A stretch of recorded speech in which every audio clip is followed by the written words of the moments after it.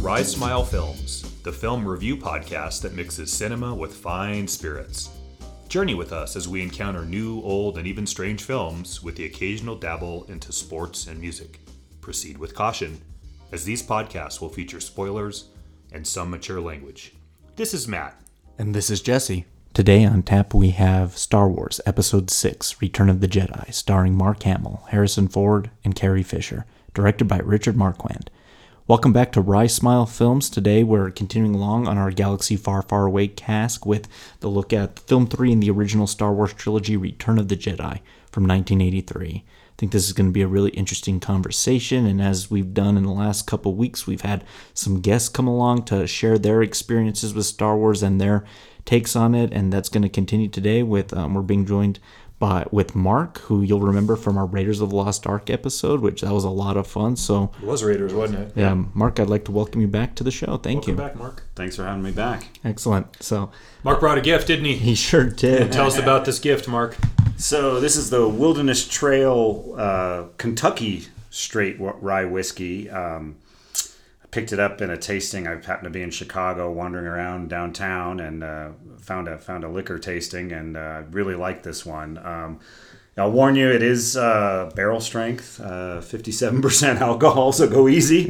But Let's get the morning started here. It's a very nice, very nice little rye whiskey here. Some Excellent. serious holiday morning cheer. Excellent. Yeah. And we should mention it's signed on the side as bottle number 65. Yeah. So Excellent. what that's worth. Why don't you go ahead and pour us a little some there? And while Mark's doing that, I just want to say a big thank you to all the listeners and downloaders of Rise Smile Films. You know, when Matt and I started this, it was just two guys talking in a room about film, and we were able to kind of put it on a platform that, people were able to listen and kind of listen to our takes, our criticisms, our kind of in-depth analysis of film, and I hope entertaining at the same time. And as we're kind of coming up on a year, the numbers always stagger us as we've kind of discussed on Monday, Matt. We had our biggest download day of the year so far with Empire Strikes Back, which is pretty amazing. So, Guys, it was over 170 downloads that day. yeah, We are just...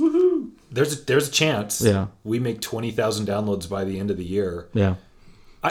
I don't have data that says what success looks like in podcasts, and I don't even know if I care like globally what that means. I just know from where the opus of this in my office and your idea, we talk so much film, let's do something with it.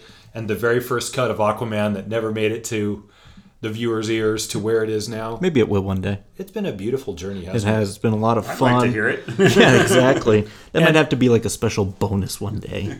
And it's mostly because people want to listen to what you and I did for so many years before we sat down to actually write. Yeah. It blows me away. Exactly. Right? But Rye Nation, to you all out there, Yeah. and all of the support and guest listeners, Whether you're in Australia, Denmark, South Carolina, Minnesota. All those exotic places. Exactly. God bless you. Merry Christmas. Happy Kwanzaa, Happy Festivus. All that. Whatever you celebrate. And Happy Hanukkah. cheers to you all. on high. God Thank bless you all. Let's give this a go. Yep. Cheers. All right. Cheers. Clink again. And that's terrific. That's like a very almost smooth rye. I know. That's the smoothest rye I've ever had. I constitute rye with like being very harsh at the beginning. If an elitist bottle of Basil Hayden met rye, it would be this, Yeah, there you go. which is high praise because you know that I love that bottle. Yes. This Wilderness is Trail. terrific. Oh, good. I'm glad you like it. Yeah, I've never heard of Are that. you a rye guy? I do like rye because I like to make Manhattans. Oh, yeah. And, There you go. A Prohibition era Manhattan is made with rye, not bourbon. Like, so nowadays, people mostly make it with bourbon, but Sure. I go straight back to Prohibition and rye Manhattans. OG. There you go. That sounds lovely. Excellent. Well, Mark, as you know, when the guests come, they She have didn't to. say yay boomer or yeah boomer. There you go. When the guests come, they have to bring our flight and nightcap questions, and you have two really interesting ones for us today. So why don't you hit us with that flight question? Definitely. Okay, I'm trying to remember which was which. I think the flight question was, what's your favorite vehicle from the Star Wars Saga. From what do you call all the collection of movies? Exactly. It's multiple trilogies, right? Definitely. So what's your favorite vehicle? And I think we talking about good versus evil. Like one good and one bad? One good and one bad. Okay. Want to start with the good round first or the bad Let's round do first? good, or you go first.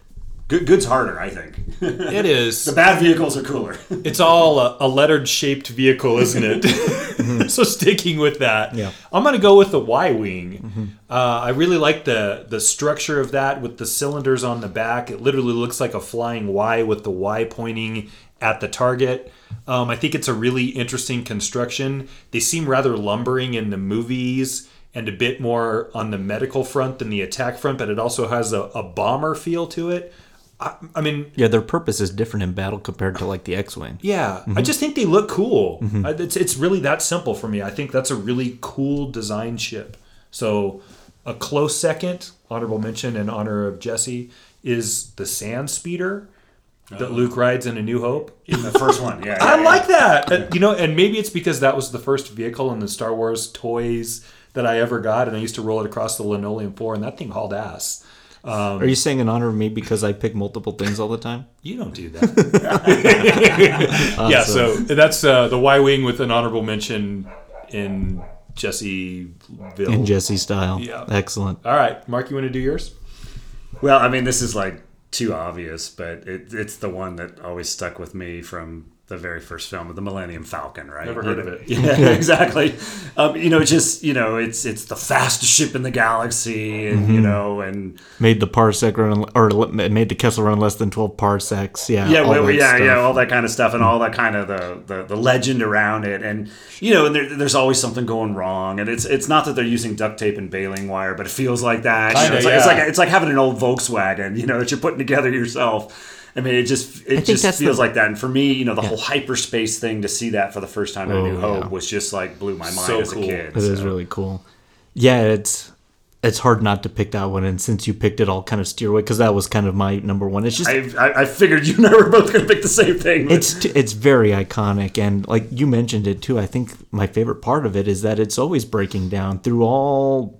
However many movies it's been in, it's like unreliable. This unreliable ship that always kind of makes it through at the end of the day. It's a little dirty and grittier on the inside than the other ships, right? Exactly. It feels there's a little more Aliens feel to it. It's just kind of I don't know. It just feels more real. That's pretty good. There's a book out there called Zen and the Art of Motorcycle Maintenance. Oh yeah, it's a You guys great ever book. read that? Oh yeah. I always think about when the Millennium Falcon is broken down again, and it's mostly Han and Chewie, but some other ones at different times are going through that. I feel like that's a lot of the dialogue that goes on between the dad and the son and Zen about motorcycle maintenance. Like it creates relationship through the rebuilding of that. I just sort of have always drawn those two together. So Yeah, it's about the journey, not the destination. yeah, Right? it really is. That's really those are two really good ones. Just kind of the Star Wars saga at some level, right? Well said, Exactly. yeah, exactly. I can't believe the one I'm going to pick for number one is going to be so shocking. I want to pick the X-Wing, but X-Wing's been talked about a lot. It's iconic. It's the premier rebel battleship. That's kind of that design's just so synonymous with Star Wars. My God, I'm going back to the prequels for this one, and I honestly I think it's very fascinating. I think the pod racer as like space NASCAR as a vehicle, not just Anakin's or Sebulba's or Mars Guo, any of those guys. I think it's a fascinating vehicle. It's like these things that go at like 500 miles an hour through canyons and whatever tracks they have. Like I think it's unique because they like hover across the ground. It's interesting. Any thoughts on that? I think I've picked a prequel entry for every flight in this cast, and That's it, man. Your Bryce Smile card is revoked. I'm not fond of those movies, so Now I know your secret. exactly. I think the ties in that sequence in the film, which I know you love, in a movie you don't like, has ties to classic cinema to like back to Ben-Hur. Sure. And even if you look at the way that chariot the scenes. chariot races go on in Ben-Hur and the way the axles are destroyed and the wheels come off, there's even an element of that with those electrical axles that I guess through static electricity and the will of mankind are somehow harnessing the direction on which this thing's going to be balanced. They're like the power conduit. It's the power couplings. Well, they kind of hover too, right? Exactly. Cinematically, it plays, man. And I think the sound in that scene, it's just, they sound great too. Like I can't believe I picked it, but really, it's a great addition to the universe, the saga. We like races. Everyone likes a race, whether it's the Olympics or whether it's a car race. Like we like races, and this is that. Yeah. So to a bad film, a nice moment in a bad film with a cool racer. I gotta ask you though. Yes. Whose do you like? Sebulba's or Anakin's or Mars? Which one do you want? I remember in the Nintendo 64 game, I always used Mars Guo's Pod Racer just because I found out his was statistically the fastest of the 12 that they let you play from. Oh, how'd you find that out? They have like little data spikings, and his speed was always the highest. Okay. So if I could go faster, I could control it my way. Anakin's has this nice kind of blue collar workmanship to it because he's built it himself, and if this guy's supposed to be like the almighty, like, chosen one, we kind of want to see that ingenuity in his creations of sorts. So yeah, I kind of like the look of his too, and his is simple and it's a lot smaller compared to the other guys. So yeah, there we have it. So let's go villains. This one's gonna be a lot easier. There's a ton to choose from. You want me to go first? Yeah, you go first. Yes, This please. is such an obvious answer. I know for what me. you're gonna pick. It's Slave One. Of course, it's Slave One. No, refresh my. I don't know which. That's Boba Fett's ship. Oh, Boba Fett ship. Okay. I think what's cool about that ship to me is essentially the shape is an almond, and it flies almond point down. Whereas most ships sort of fly with the point going forward, it almost flies. Which is aerodynamic, which shouldn't matter in space. Now that I think about it, right? Exactly. That's brilliant. So Yeah. it doesn't fly the way that they do, and it creates to me when I see the ship a feel that it looks like the carbonite encasing that Han is in, sort of on its ass, sort of standing, flying against the way that it's not supposed to fly. I think the color's cool. Everything kind of is black or silver, maybe a touch of blue here and there. That's kind of a greenish. Well, matches his outfit His a little outfit, bit. sure. It's the story that we've spoken about it, or I've spoken about it before, that never got told to me in Star Wars, and I guess maybe that's why I'm hoping the Mandalorian gets there. I want to know more about him. I also want to know more about the ship. Yeah. I want to see a race between the Falcon and Slave One. I just think that's a cool. I just think it's cool. Yeah, and you kind of saw a little bit of what the Slave One's predecessor in Attack of the Clones, because the father Jango, he had a very similar ship, so you actually got to see that one in action a little bit, but not the same deal. His is. I just imagine it coming out of that trash heap. You weren't surprised when I said that? No, You knew, huh? I knew you. Of course. Yeah, there you go. Okay. You guys know each other way too well. Yeah. Okay, Mark, what do you got? Okay, so if you don't mind me saying a runner-up, even from A New Hope, the very first film, I don't even know what to call them, but they're the one that Darth Vader flew and all the fighters flew. They're like a ball with the wings. They're the attack ships. His is like the Executor, like TIE Fighter. They're the attack ships from the Empire, and they just make that noise. Yeah. You know, that kind of that. I don't even know how to describe it. It's like a yelling. Yeah, it's almost like a scream, and that will always stand in my mind. But my favorite to date is, I think they introduced him probably in Empire Strikes Back, and I don't remember. Now I think about it, I don't think it was in Return, but those four-legged kind of dinosaur-looking things. The AT-AT or whatever it's called. Yeah. With the guns and those. I mean, because it's like an animal and it moves like an animal, and it's almost like a precursor to Jurassic Park, right? Oh, yeah. Dinosaurs and things like that. Very elephant-like. Yeah. I mean, And formidable. yeah. How do you take that thing How do you down? take that thing down? And they would like wrap its legs and try to trip it and Harpoons that kind and of tow stuff. cables. Yeah. I mean, to me, that was just like, when I saw that on the big screen, I was like, oh my God, we are doomed. You know, we're never going to win this fight. Yeah. Exactly. Well said. Yeah, yes. that's really good, and they kind of gave them a kind of like a facelift in the Last Jedi. They almost had like, this is gonna like ape paws, because they almost like curled down in their kind of design, but it was the same similar structure. Interesting. In Return, they had like little two-legged ones, which were kind of cool, but those big ones that just, I mean, yeah, we're doomed. That's exactly awesome. what through my mind. That's awesome. So Mark, you and I are like on the same wavelength this week, because that was actually going to be my my choice. No, it's all good, because I You had can tell we didn't like work this out in advance. no, but I So had you're going to go to your second choice, which is Jabba's barge. Jabba's barge. Oh God, no, no. My first choice is actually going to be, and it's actually it was seen at the end of Empire, and it's featured pretty heavily in this one. It's actually the White Imperial Star Cruiser, is what I'm calling it. Yeah. I think that's a very cool designed ship, and this is obviously for the upper echelon of the Empire. Yeah. Only officers and Vader and the Empire or the Emperor get to fly around in this thing. I just like how it folds in and out. Yeah, and and it folds and it kind of, it's like what do they call those Osprey things now? Oh, That yes. We have the vertical takeoff and landing Yeah. planes. Yeah, it's like something that. like that. I just always like that design. It's sleek. It looks like a stormtrooper to an extent. So yeah, that's actually going to be my number one. But yeah, hard to not argue with the TIE Fighter. That's a great one too. Primarily for the sound. I love it for the sound. Since you brought it up, can I ask you both a question? Go ahead. When you think about the TIE Fighter, there's the original version. I don't mean TIE Bomber or Vader's executive TIE Fighter. I mean traditional TIE His was Fighter. a little different, right? Had it octagonal rounded, shape to it. Do you like the first order version of the TIE Fighter with the pointed wings and the touch of red more than the original? Because I think I actually do like those a little bit more. Really? The first order ones to me are pretty, especially Kylo's, pretty badass. He's got a cool ship. I almost picked his ship too. That big folding kind of one, which is on display at Galaxy's Edge. Yeah. I hate to be old school, but I am, I guess. I mean, because I saw, A New Hope in, what was it, 1977? So it must have been, 12? Now I'm dating myself. But for me, that was just, seeing that for the first time on the big screen was just transformational. And I always go back to that feeling of that moment. There's lots of successes in Star Wars, the saga. There's some failures too, but lots of successes. I think we're going to talk about some of those today. Yeah. And I think one of those successes for sure is the vehicles that they introduced us Just the to. design, yeah. Star Wars at its base is essentially a military conflict. Yeah. Right? And I think part of that sells it is what are the weapons you're using in the military conflict. And from blasters to lightsabers to the vehicles that they choose to fly in or travel in, I think that's one of the crowning achievements of this franchise. Oh, yeah. This is obvious, Captain Obvious laying this out here. But I want to give a nod of respect to the creation of what to me is the best part in A New Hope, which is the intergalactic space shooting showdown.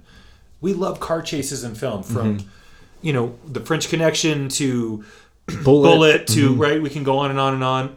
Blues Brothers, Vanishing Point, Blues Point. Yeah, you get it in space with their ships, and they do it in such an interesting way with the colors and the way the rays look that we talked about last week. And which one do you want to be in, and which one's faster? The sounds. Yeah, and they just do such a good job. Even the worst of ships are still pretty damn cool in Star Wars. So, yeah. Well, cheers to all that. Cheers to all that. No, I agree with you. Well, let's get right to it. Happy hour time and our review breakdown of Return of the Jedi. He has grown strong. Only together can we turn him to the dark side of the Force. As you wish. Everything is proceeding as I have foreseen. Return of the Jedi opens up with the iconic opening scroll, and we're immediately thrust into one of the superstar destroyers as we're seeing a new Death Star. Can we talk about the opening scroll briefly? Sure, let's do it. Okay, because a couple things, I don't know, maybe I just woke up all of a sudden. Now I'm woke to Star Wars. There you go. A long time ago? Like, I get the galaxy far, far away part. Good point. Yeah. But it just hit me. I'm like, wait a minute, this feels like so futuristic. Yeah. What do you mean That's a long good time point, ago? Mark. You're right. Yeah. It just hit me last night. I'm watching it again, and I'm like, wait a minute. Yeah. That doesn't Did you ever make snap sense. on that? I never snapped on that either. I guess I've thought about it, but I never try to go too deep into that rabbit hole. I try to just think of this as, some Not of this time. not of this time, But you think distant. I know for me, Yeah. maybe it's the engineer, Sure. recovering engineer in me. Yeah. You think about the technology and the sci-fi aspects. I always think future. Totally future. Yeah. So that I had trouble with. The second thing was in the credits they talk about the Empire is building a new, weapon, Yeah. destroyer of worlds Yes. thing. Yeah. And then you realize, no, it's the old Death Star that's sort of half blown up. They're trying to repair it. I'm like, That thing's fully operational. Yeah. yeah, wait a minute. No, what I think I don't. Is that- it's is it just me, or it's is it- not the same one? It's a new one, and it's half done. It's not finished yet. Oh, they're still constructing. I thought it was the old one that was. Yeah. No, yeah, it's a new one. So it didn't work the first time. So now we're going back for part 2 to see. bad. Yeah, no, you're good, but that's going to be a problem later because they essentially end up. The problem last time was this fault of this Engineering flaw. this engineering fault. And they essentially do the same thing again. So yeah, I don't know. Like, Yeah, fool me once, shame on me. yeah, fool me twice, and then it gets even more convoluted because the Emperor constantly says throughout this film everything's going as foreseeing your destruction. Yeah, you're right about that. Like, so let's talk. Like, so we're getting in here, and I already kind of noticed just looking. If I derailed this, No, it's good. But that's what jumped out at me. I'm like, whoa, what? Yeah, definitely. But I guess I misinterpreted. No, you're good. You're good. What happens in this film compared to the other ones is, the first one we start off with the bang with the ships and Empire. We're launching probe droids across, and we're kind of getting into it fast. And I already noticed like this is a different film because like starting slow. Vader's getting off his ship. He's walking around. He's talking to people. He's telling the Emperor's coming onto the ship. Like the pace is totally different compared to the last two films. I think after the landscape is laid from Empire, it's okay to recognize the superior position that the Empire has ascended to. Mm-hmm. The question then is, how long do we need to figure that out? Yeah. We get it. The rebels are in shambles. Luke's missing a hand. Han's, we kind of get it. And it is a bit drawn out. What would have been cool to see like some type of like rebel battle that doesn't have our primary players somewhere in the reaches of space against the Empire, and something.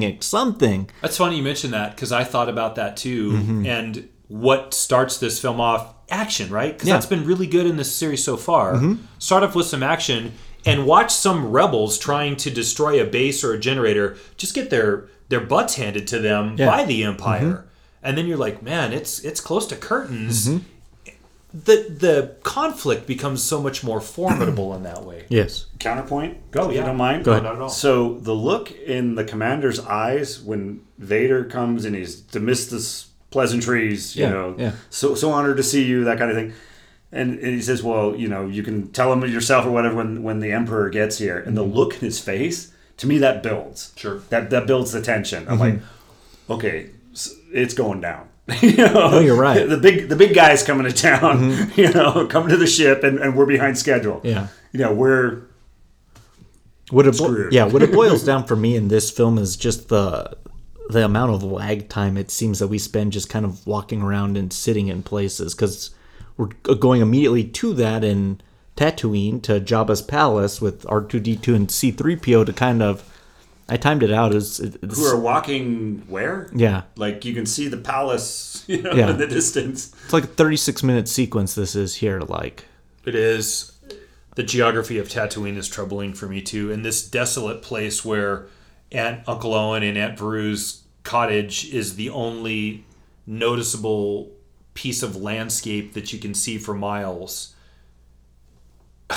How are there so many things that occur on Tatooine when it's a vast desert of nothingness? And is it barren. Is it a bad choice? Because if you think about setting Jabba's palace on Tatooine, it's not about featuring Tatooine. It's about showing Jabba's palace. So couldn't you have put that anywhere else? Because most of those scenes are interior scenes anyway.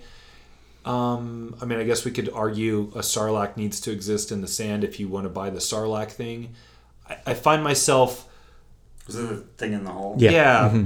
I find myself questioning that decision because we've spoken about the world building. It's been last week a lot. Yeah. And we're going back to one that we've already established that mostly is just nothing. Tatooine is the most boring of all the places because it looks like sand and sunsets. It's always going to be sand. Kind of feels like New Mexico, doesn't it? Yeah, a little bit. Now you mention it. Yeah. We live on Tatooine, so Driving here on the West Mesa, it does feel a little bit like Tatooine. replace Jabba's Hut for any of the local gangs that are here, and we pretty much have the same thing. It's a mistake. Was Jabba on Tatooine in the first movie? Okay, so let's talk about that real quick. So in A New Hope, there was a filmed scene with Jabba the Hutt, and it was a portly man. And that scene was cut from the original 1977 release. Oh. Lucas took that back out for 1997 special edition and added this CGI Hutt over him because we knew what he looked like in Return of the Jedi. So we had established that... We had CGI, so he could. Oh, yeah. More on that in a little bit. But so we have established that he's here, but yeah, I could kind of see it doesn't need to be on Tatooine. I've always wondered that, like, even as a kid, I was like, man, we spend a lot of time on this Tatooine planet. They're always going there. Back to the prequels, each one of them does something on Tatooine, so... There's Jawas and Tusken Raiders and everything else that they need it to be. Mm-hmm. Which we didn't get enough of in this movie, in my opinion. Yeah. Oh, right. So let's kind of lay it out here. I want you guys to like both tell me like what's the plan here to get Han Solo out of Carbonite here? Go ahead, Mark. I'll let you have it first. I mean, from the movie script? Yeah. Or just how it's shown on screen. You're basically, you've crafted this plan to sneak into Jabba's palace, and Carrie Fisher goes to rescue her love, right? Yeah. And, there's a little bit of Jedi mind tricks going on, and sending the droids in first as a gift with a message, and then Luke coming. Am I divulging too much now? No, that's good. What about you, Matt? I think I know where you may be going with this, so I think you have two divergent plans working at the same time. Leia and Lando, and by the way, Lando in the worst disguise ever. Yeah. It looks like Lando. Boy, how did you pull that one off, Lando? Yeah. Old Man Withers, History Incorporated couldn't even figure this one out. Not the Lando you're looking for. Exactly. Yeah. The only reason I don't want to say diverging is because ideally, and this isn't shown to us, but they're all in on the same plan. We're going to rendezvous on Tatooine to save Han, so We're going to get I think they all know. Can I, let me finish one more, and then I promise I'll give it to go you. ahead. You're right. I would say divergent insofar as I think when Luke offers the droids to Jabba, it's done actually with an air of respect to the Huttese. Yeah, an offer. I actually do think if Jabba says okay, Luke's probably just going to show up and get Han, and maybe R2-D2 and C-3PO are disposable. When I say divergent, no, I know, yeah. And then you have Infiltrator. I think that. I forget what Leia's pretend bounty hunter's name is. I'll look it up here in just a minute. But Leia as bounty hunter, they're at the same time. That character has a name? Yeah, with Chewbacca, is kind of working against what Luke has set up. Yeah. To me, they don't. The plan doesn't jive. The strategy doesn't jive. I see four things happening here, and let me just kind of say I think this is maybe the worst plan in all of cinematic history because it's kind of a nightmare when you break it down. It turns out to be the worst plan. Yeah, Lando and Chewie went initially, no luck. The droids go in to kind of offer some type of thing to get Han from the in Carbonite. No, he's my trophy. Yeah. They fail. I like him just where he is. Leia goes in, gets him out of it at least, but then she's made slave woman. She fails. Luke goes in, ends up in the Rancor, and then they're taking him to all of them to the Sarlacc. So he kind of fails. So was the grand plan really to end up at the Sarlacc pit to like have this thing like it's all messed up? Okay, all that's right. Yeah. It's a terribly devised plan. Yeah. I think Luke at this point showing up donned in black should raise an eyebrow with the viewer just because the importance of that color in this anyway. So he's either ascended to a position of superiority or extreme power, or maybe Luke is close to becoming what we will sort of explore later in the film. Dark side. Yeah. Yeah. Because he's obviously in white initially. And this is, saying that the Star Wars... Even when he dons a stormtrooper outfit in A New Hope, right? Yeah. Well said. Very Good point. obvious, yeah. Saying that the Star Wars franchise is archetypally solid is an understatement. The sacrificial scapegoat. You want to play out any of the quests in Joseph Campbell, and this is to the letter. Let's add colors and archetypes, and it is that, which it works. Him showing up in black, for me, is a bit puzzling. I guess Jedis wear black. I guess. And mostly they wear cloaks. That's interesting. So Luke's a badass. Yeah. But if he's that much of a badass... He's definitely more confident, right? That was kind of different. But this is the thing. Why doesn't he just show up and kick ass and go get his buddy? Because his lightsaber's hiding in R2-D2 right now. This is the plan, so to speak. Brutal. This is a bad plan. Agreed. Let's talk about another element in here. That pops out later, yeah. Yeah, we got to talk about Boba Fett here for a second because he's about to meet the worst demise ever through just being a victim of circumstance. Yeah. Why is he still hanging out here in Jabba's palace? I always thought the role of the bounty hunter was you deliver the product, you collect your money, You're Another on gig awaits. Your neck. Get out of there. He's enjoying the entertainment, the music, the dancing. I imagine at least like a 6-month time passage between Empire and this film. I couldn't understand. I was like, why is he still hanging around with all these people? Like, what's he doing? I don't know what anyone's doing in this opening 36 minutes. It's not up to par with the other films, but maybe that's... To me, it seemed like, the bar scene in A New Hope was sort of iconic. Yeah. Right? It was new. We hadn't seen anything like that, and they kind of recreated it for the plot line in this scene. We trade that for Bib Fortuna, who's got, like, the snake, like, neck. Oh, was that the guy's... Bib Fortuna. Yeah. And then Salacious Crumb, the little elf one. Stolen from the set of The Dark Crystal. Oh, maybe.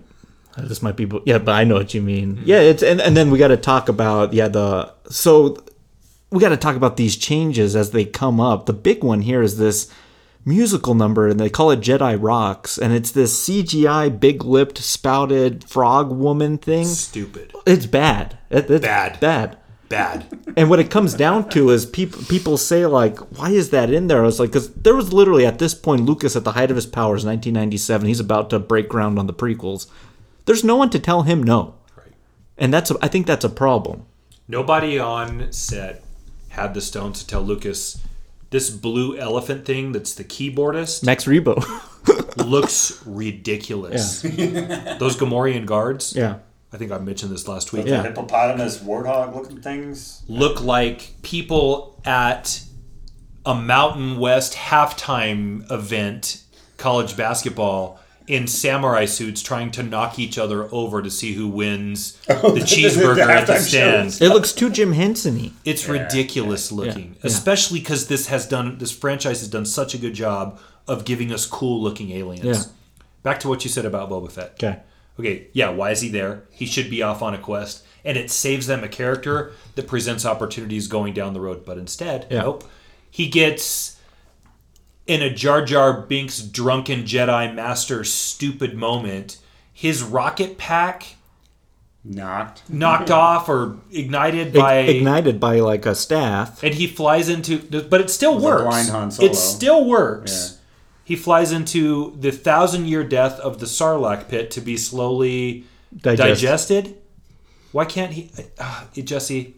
Yeah, this is just my own personal thing. No, I know he didn't need to be in this film. Or if you're going to put him in there, at least give him a death that suits him. Because I'm telling you, by the time this movie was out in the theaters, everyone loved Boba Fett. He was, even though we didn't hear his name literally until his death. Boba Fett had ascended to fanboy hierarchy royalty, and he is done away with in the most absurd and unjust fashions. Well, let's talk about that. Just all these changes and just kind of this weird opening that we have, and then we'll move on to the Sarlacc pit here. Is this the director's fault? Because Richard Marquand, I can't even tell you another thing that this man directed. So what I can tell you, storyline to me. What I can tell you is the people that passed on this film. So Spielberg, Lucas's best friend, he asked him first, Steven, would you like to direct this? And he said no.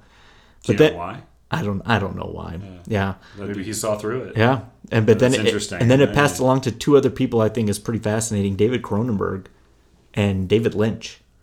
David Lynch? Yeah, this could have been a really interesting Return of the Jedi.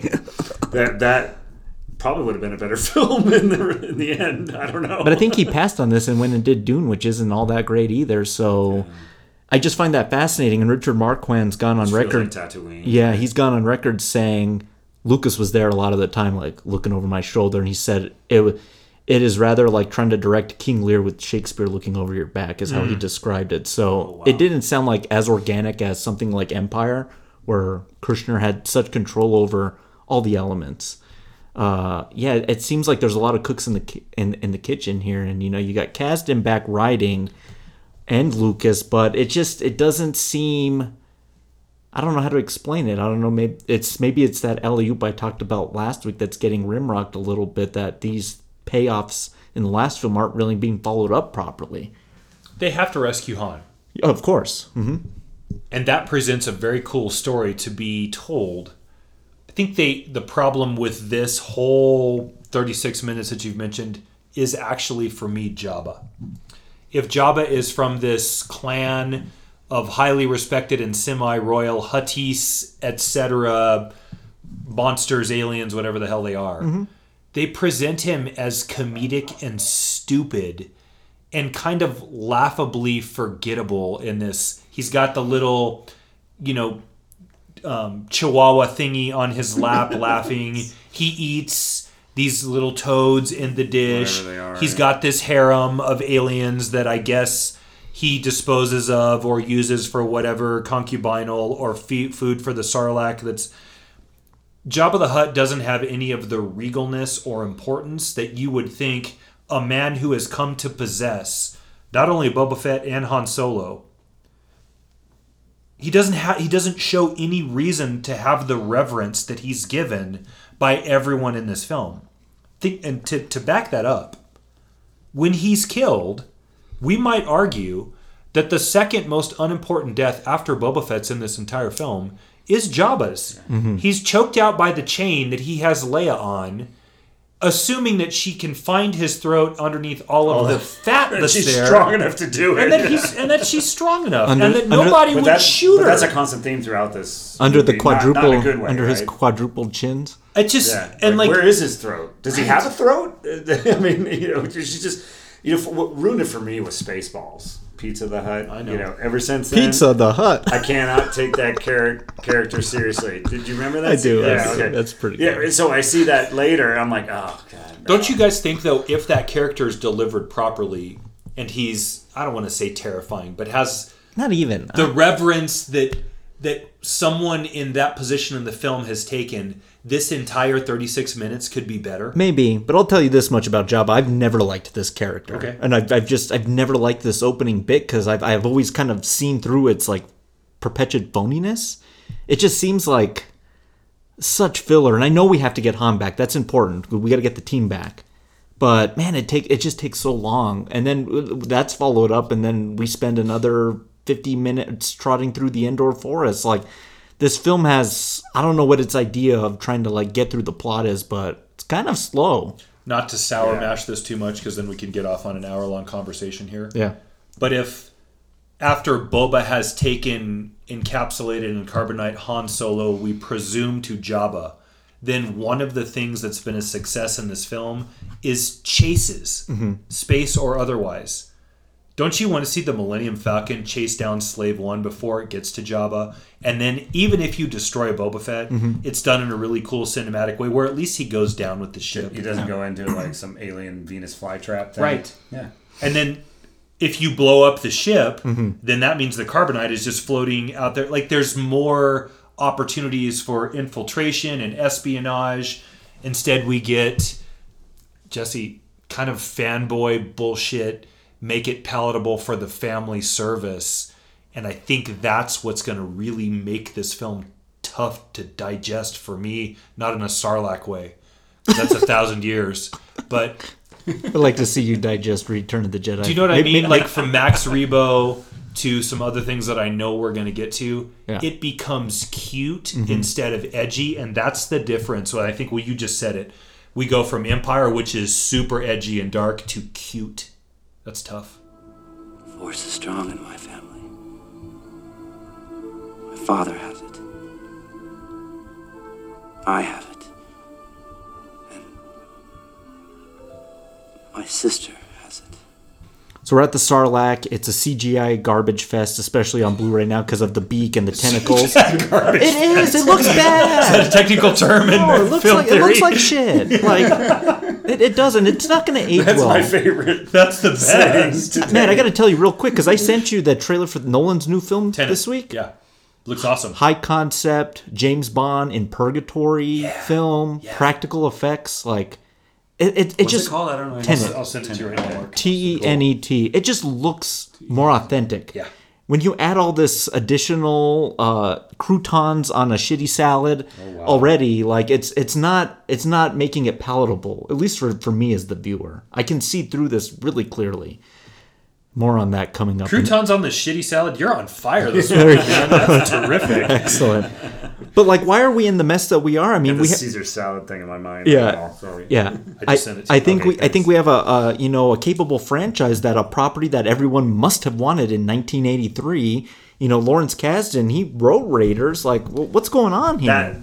That to hear that blows me away. I didn't realize that. Yeah. Because the story in Raiders is like, didn't we all like rate it top shelf? Perfect. Yeah, it's perfect. Empire Strikes Back. I mean, you guys raved about it last week, We right? did, yeah. And storyline, and everywhere you turn. I mean, people Body Heat's also Body Heat's also good, but everywhere you turn, Empire Strikes Back was the best Sure. movie. I mean, I heard that on an unrelated podcast this morning. I was listening to. It was a financial podcast. Yeah. They're talking about Star Wars. And, Empire Strikes Back is the best, and we'll talk about Return of the Jedi more. Yeah.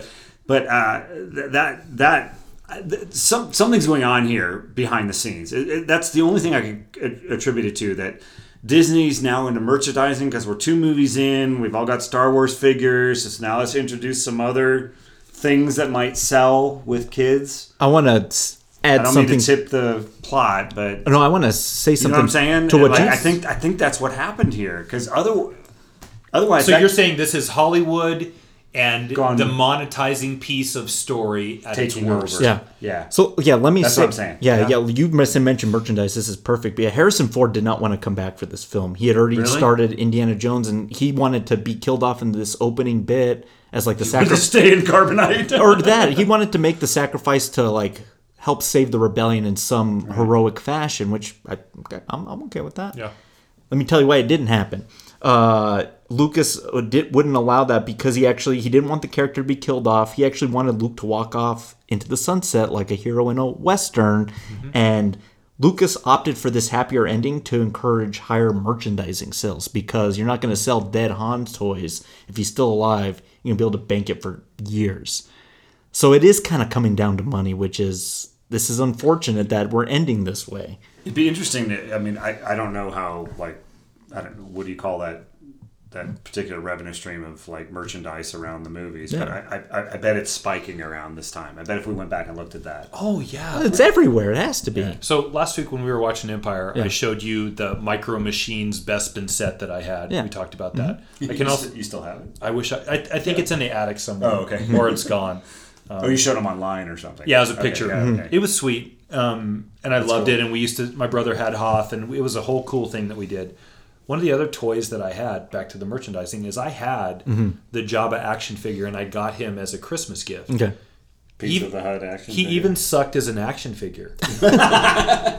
He didn't move. He just was was sort of squishy? this blobby kind of thing that Was he set squishy up. at all, or was it no, hard? he was hard. Oh. Hard plastic. But most of the other ones had enough movable points to where you could kind of carry out an action battle with them. Right. But even the Jabba the Hutt action figure blew, and it goes back to what you just said. How can we make more money? Exactly. And that's really, really tough. We're creating things that sell toys. So let's talk about the next big element that Return of the Jedi kind of introduces. It was set up in the last film, but it's Emperor Palpatine. We're seeing him in the flesh for the first time, and he's kind of the big bad. He's the Wizard of Oz behind the counter, kind of pulling at the Empire's strings. What do we think of this character? I've always been fond of him, primarily because there's no denying that this man's evil. He and he's like He pees ancient, evil. right? Yeah. He's like old and wrinkly and Yeah. cloaked. Yeah, and even his cane. mysterious. He's got like this Yeah, he's onyx walking. cane. Yeah, I've always liked him. What about you, Matt? What do you think of Palpatine? Looks great. Yeah. One of the better moments in this film. Almost cancerous, and those gross and the wrinkles and lumps on his face. Each one of them sort of embodies another evil deed that he's done, and he's submersed in it, and he's subservient to it, and he wants everybody to come along. Yeah, he's a terrifying bad guy in a different. Feel the anger in your veins and the rage Yeah. and all that kind of. If Vader's like a physical bad guy, then Palpatine is like a soul bad guy. Ooh, good. And I think it creates a really cool 1-2 combo. Yeah. I don't know who's more terrifying. Like, Vader can force choke you. The Emperor can probably force blink you the same way. Or snap you. Yeah. We're gonna talk about. Yeah, we'll talk about for the sure, yeah. about the lightning. And I think, he's terrific. Yeah, he gets off on being evil. He just loves it so much. There's that sort of really like scary disturbing laugh that he has. When it's more witchy. When they're fighting later. Definitely. Yeah. So then let's kind of jump to the planet moon of Endor, which is kind of housing the shield generator of the new That's the Death forest Star. planet, Yeah, right? that's the forest planet. This is where things go south. We haven't gone south already? Yeah. Okay. Yeah. To your point. Yeah. So we're going a little more south here with this forest planet, and I've always liked that little speeder bike chase, and kind of the optical rear projection always reminds me of driving car scenes in classic. That was on my list. Yeah. I wanted to mention those. Those things, like, you can never have driven one of these things before. You can jump on it and go through that forest. That's got to be British Columbia or something like that. I think right? it's gotta be shot in California redwoods. Is it really? Yeah. Is that where they shot it? Yeah. They're going sideways, dodging through trees, and it's crazy. I like the sound they make as they pass the trees. It's like it's like a big horn or something. Yeah. I love what happens when they shoot the trees and the way the trees explode. Yeah. Yeah. That's really but it's a motorcycle chase, isn't it? Exactly. Again, the chase. In the car vein, this is the motorcycle versus It's something the franchise has been always really good at. Really good at. Yeah. Yeah. But now we're greeted to, man, I'll let you just tell me, what else is inhabiting this little forest moon of Endor? Wookiees? You wish. I do. Because that's what I wanted to get to. So I heard that on a podcast this morning. So look, here's the story on that, right? Originally, it should have been Wookiees. The reason they didn't is because they thought that the rookies would be the Wookiees would be too violent for the masses of family, so they changed them to teddy bears. Look, here it is in a nutshell. If you have an evil, dominating, terrifying entity like the Empire, They're choking people out left to right. huge star destroyers that can another Death Star, like what is this, the 7th incarnation or whatever, right? That can destroy a planet with fire it up. Stormtroopers with armor. Heavily trained. You can't sell me that teddy bears in a Home Alone version of Defense are gonna take down this Home Alone terrible reference was evil. I have an idea. Let's drop these logs on him and he'll trip. How about this? What about a tripwire? We'll throw Macaulay rocks Culkin should show up. I got a hang glider and I'll drop rocks. You know what I mean? Are you guys ready, or are you thirsty for more? Exactly. You filthy animals. It's just... Let me ask this real quick, because I wasn't alive in 1983. Was there any kind of public backlash against Empire for being too dark of a film that we had to lighten it up a bit? Because I think it's merchandising. No. To Matt's point. Look, to back this up, the Ewoks got their own spin-off show from this movie. Oh, yeah. They really did. People liked the Ewoks. Yeah. And as I was watching this again, what I realized is where Empire and New Hope have grown up with me, this movie doesn't grow up with anyone.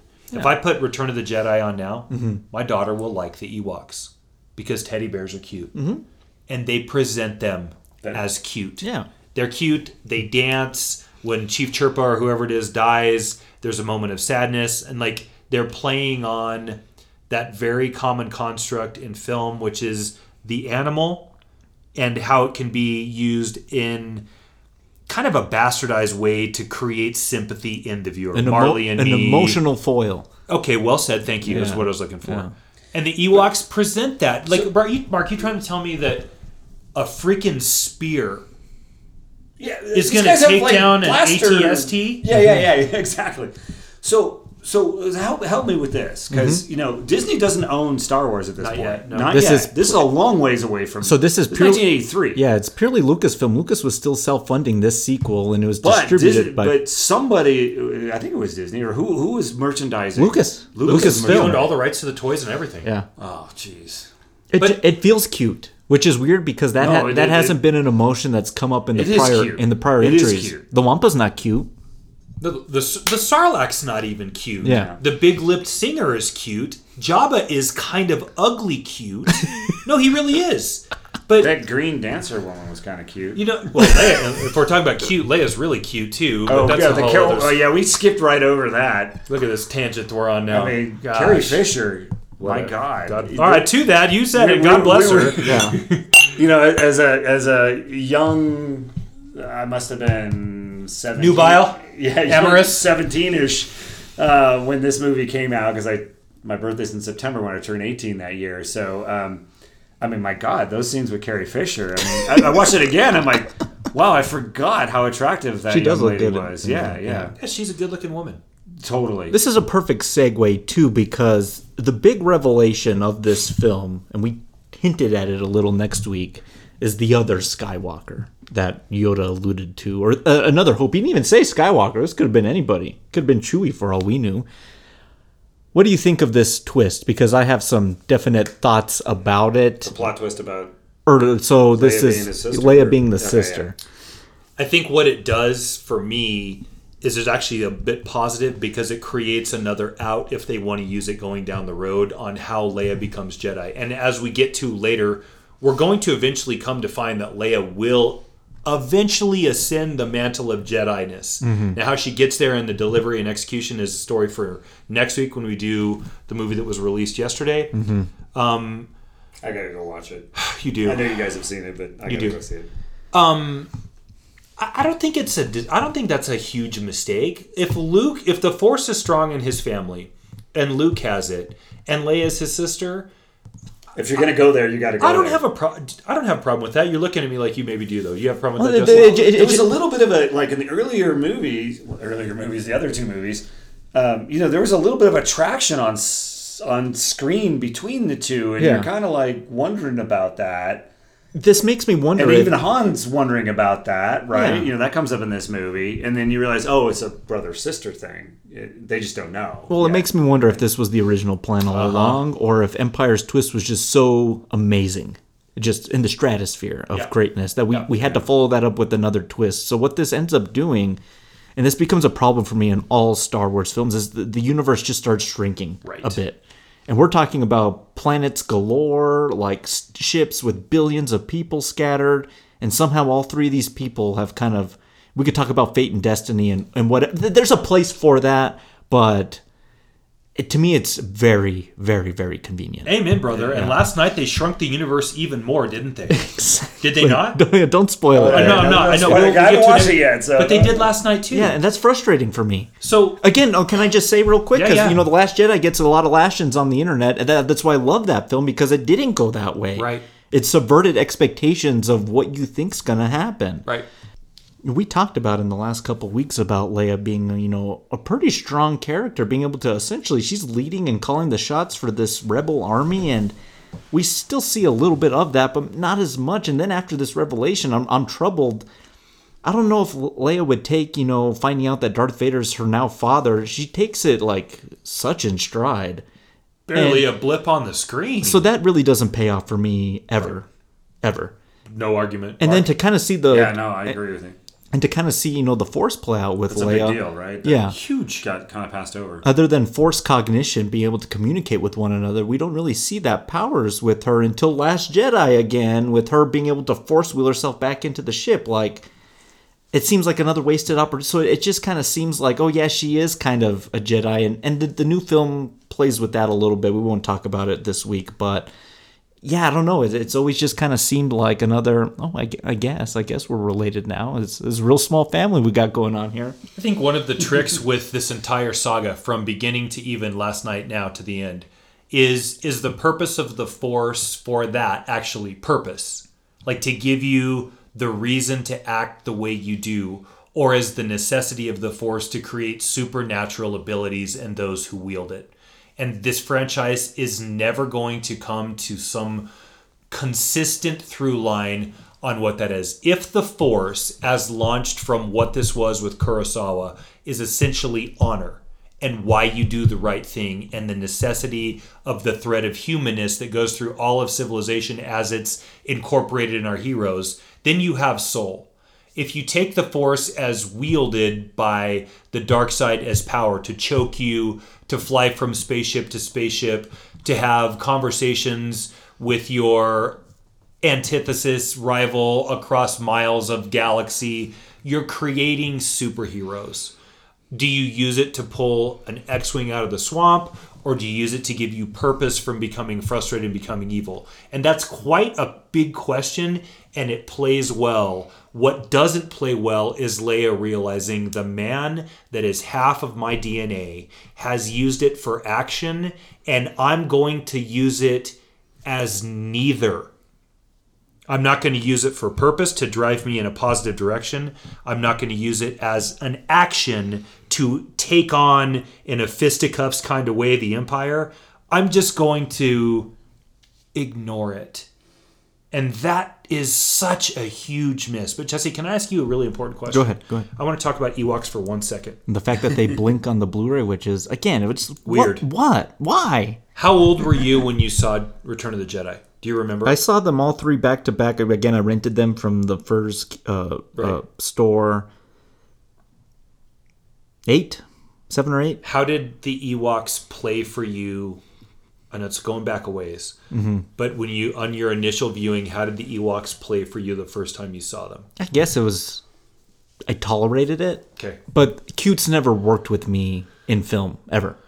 Like, not even at 8 a little bit. Not even like I never wanted to see like the animated like Mulan or like any of those films coming out. I wanted to see like The Shadow with Alec Baldwin, or like my film viewing's very different. So Indeed, that never played with me. No, you're an old soul in film, even at a young age. Sure, no question about it. Like sure. you don't walk into like the first movie I ever saw was Halloween. Like no one does that except you. But which to that, thank God. Yeah, you know what I mean. Usually people start with like I have an Bambi or something. I have an appreciation for all of that Disney stuff, but no, I'm with you, Mark. How old were you with 83? How old were you?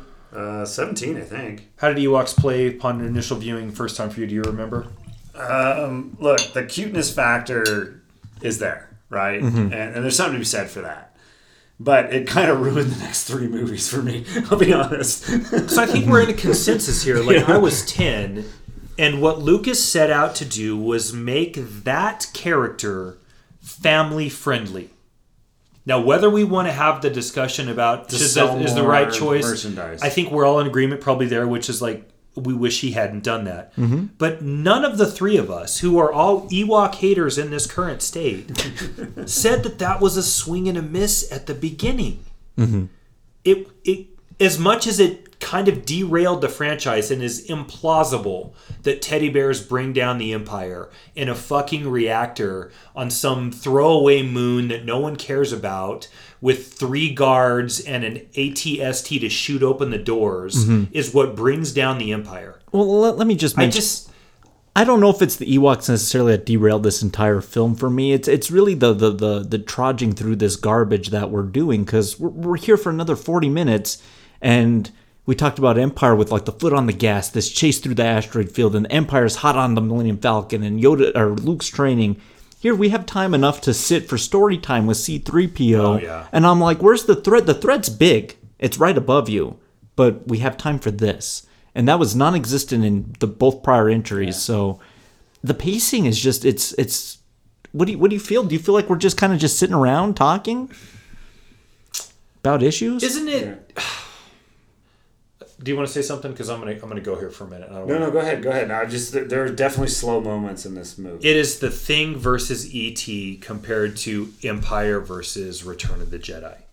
If you have time for story time with C-3PO as he's elevated and they think he's a god, that is everything that the Empire Strikes Back isn't. The Empire Strikes Back is, we just managed to barely get out of this crisis, and oh my god, this one's even worse. And we just barely got out of this one, and now this one's worse, and the hyperdrive isn't working. Yeah. And, right? Like, that is, as we talked about last week, it's stressful. The walls are closing in, and the embodiment. It's like that garbage scene in the first movie where the walls great. are closing in. Really well done. You just actually took the words out of my mouth. It's the embodiment of the trash compactor in every scene in that movie closing down, whereas this, we've opened it up.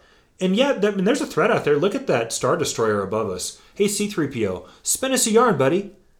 And you know what all those threads boil down to is what it was influenced by was these Flash Gordon Saturday morning serials, these cliffhanger, like, oh my god, are they going to make it out of there? Tune back in next week. Here, like, oh yeah, they'll get out of it. Like, they're going to have some tea and with some... a bunch of teddy bears and spears. Exactly. But yeah, what it boils down to is it's just it takes too long, and it's very noticeable for me, especially on this viewing. So I think this movie's 2 hours and 11 minutes. Yeah, not very long. So but back then that was a long film. That was a long film. This felt long though. To me, watching it again felt long. That's saying something about a movie, because if a movie's paced well and you're enjoying yourself, you don't feel the length of the film. For everybody out there, you should know that 2 hours on film is only 120 pages of script. And on a script page, there's a lot of white. That is not used with words. There's a lot of white on a script page. 120 pages in a 2 hour film, it's kind of not a lot of story. I mean, when you think about first drafts that we write, we bust out 240 easy, or 140 with 160 easy, right? And we're like, crap, how can we cut this? That's not a lot of story. Yeah.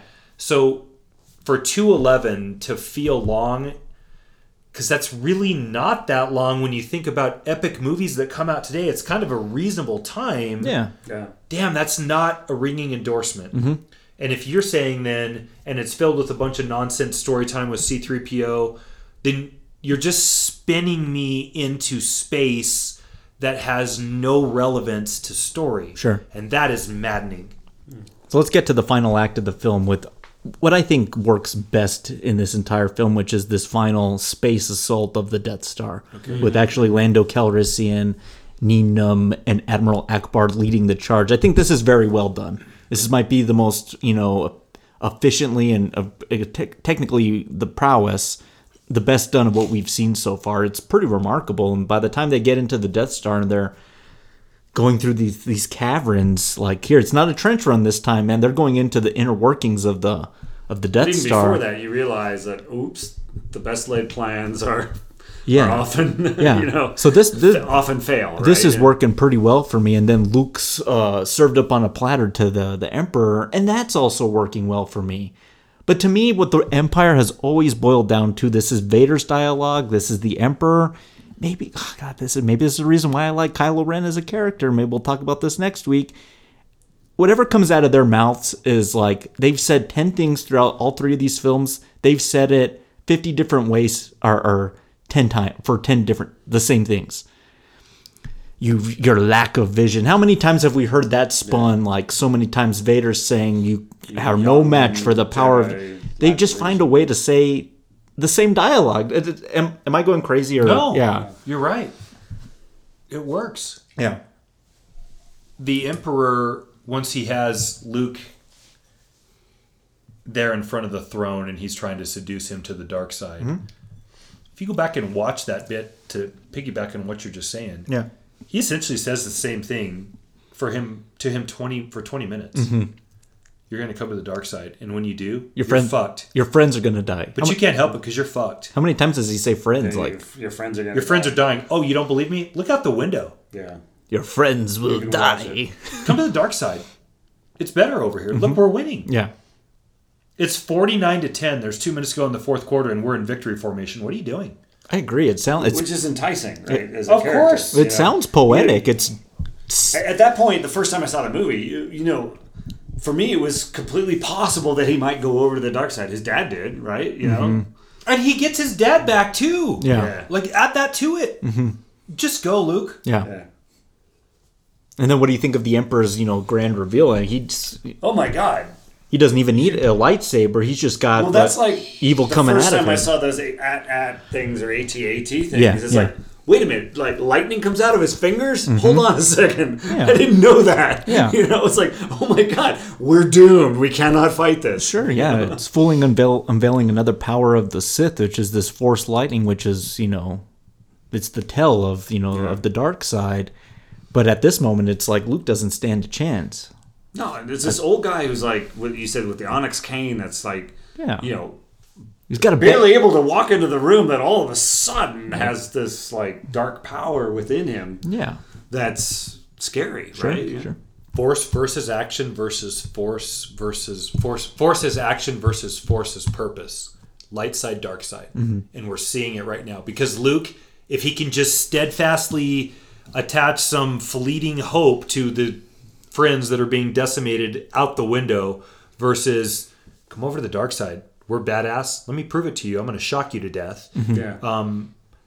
We're seeing it play out. Is it violence or is it purpose, action or purpose? I think that is so well done in this moment. Yeah, no, it definitely. But what about backing up a little bit, if you don't mind me going back a little bit. Okay, there's some good lightsaber scenes, and look, for me, seeing A New Hope as a young teenager, the lightsaber was game changing. I mean, that was oh my! It's amazing. There's a thing called a lightsaber. We all had like toy lightsabers, all throughout my growing up, ever since that movie.